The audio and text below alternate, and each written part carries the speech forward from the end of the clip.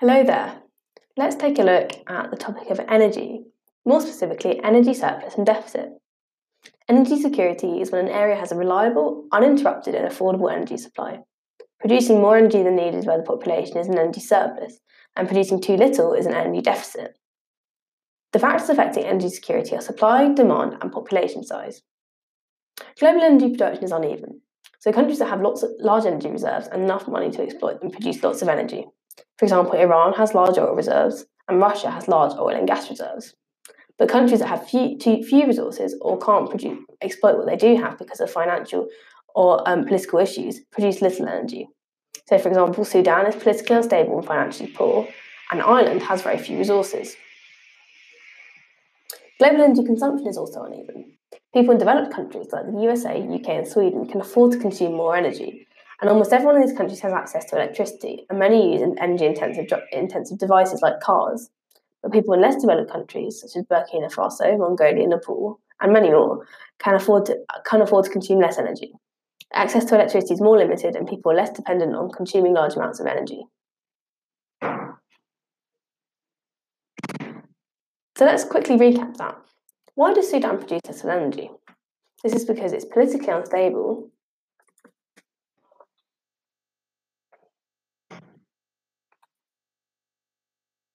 and financially poor.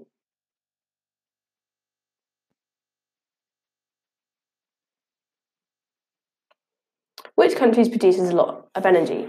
Is it Ireland or China? Good answer, China. And Sudan or Iran?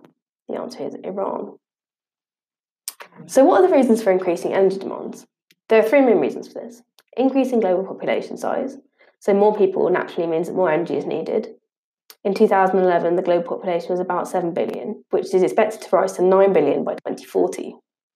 There's also economic development.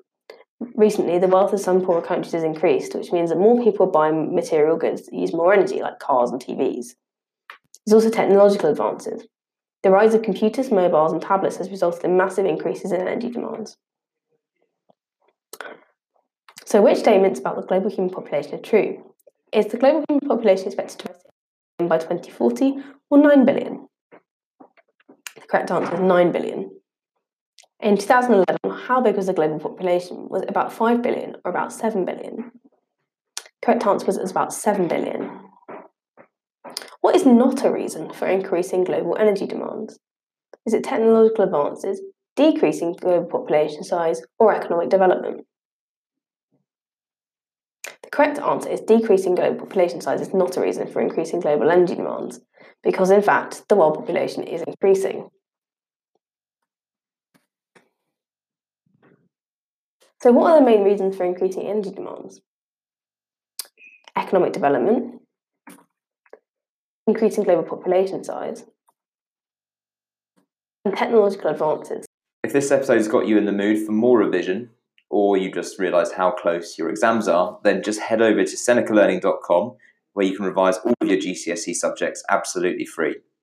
If you're on Apple Podcasts or Anchor, you'll find the link in the bio. If not, just type in senecalearning.com and you'll find us.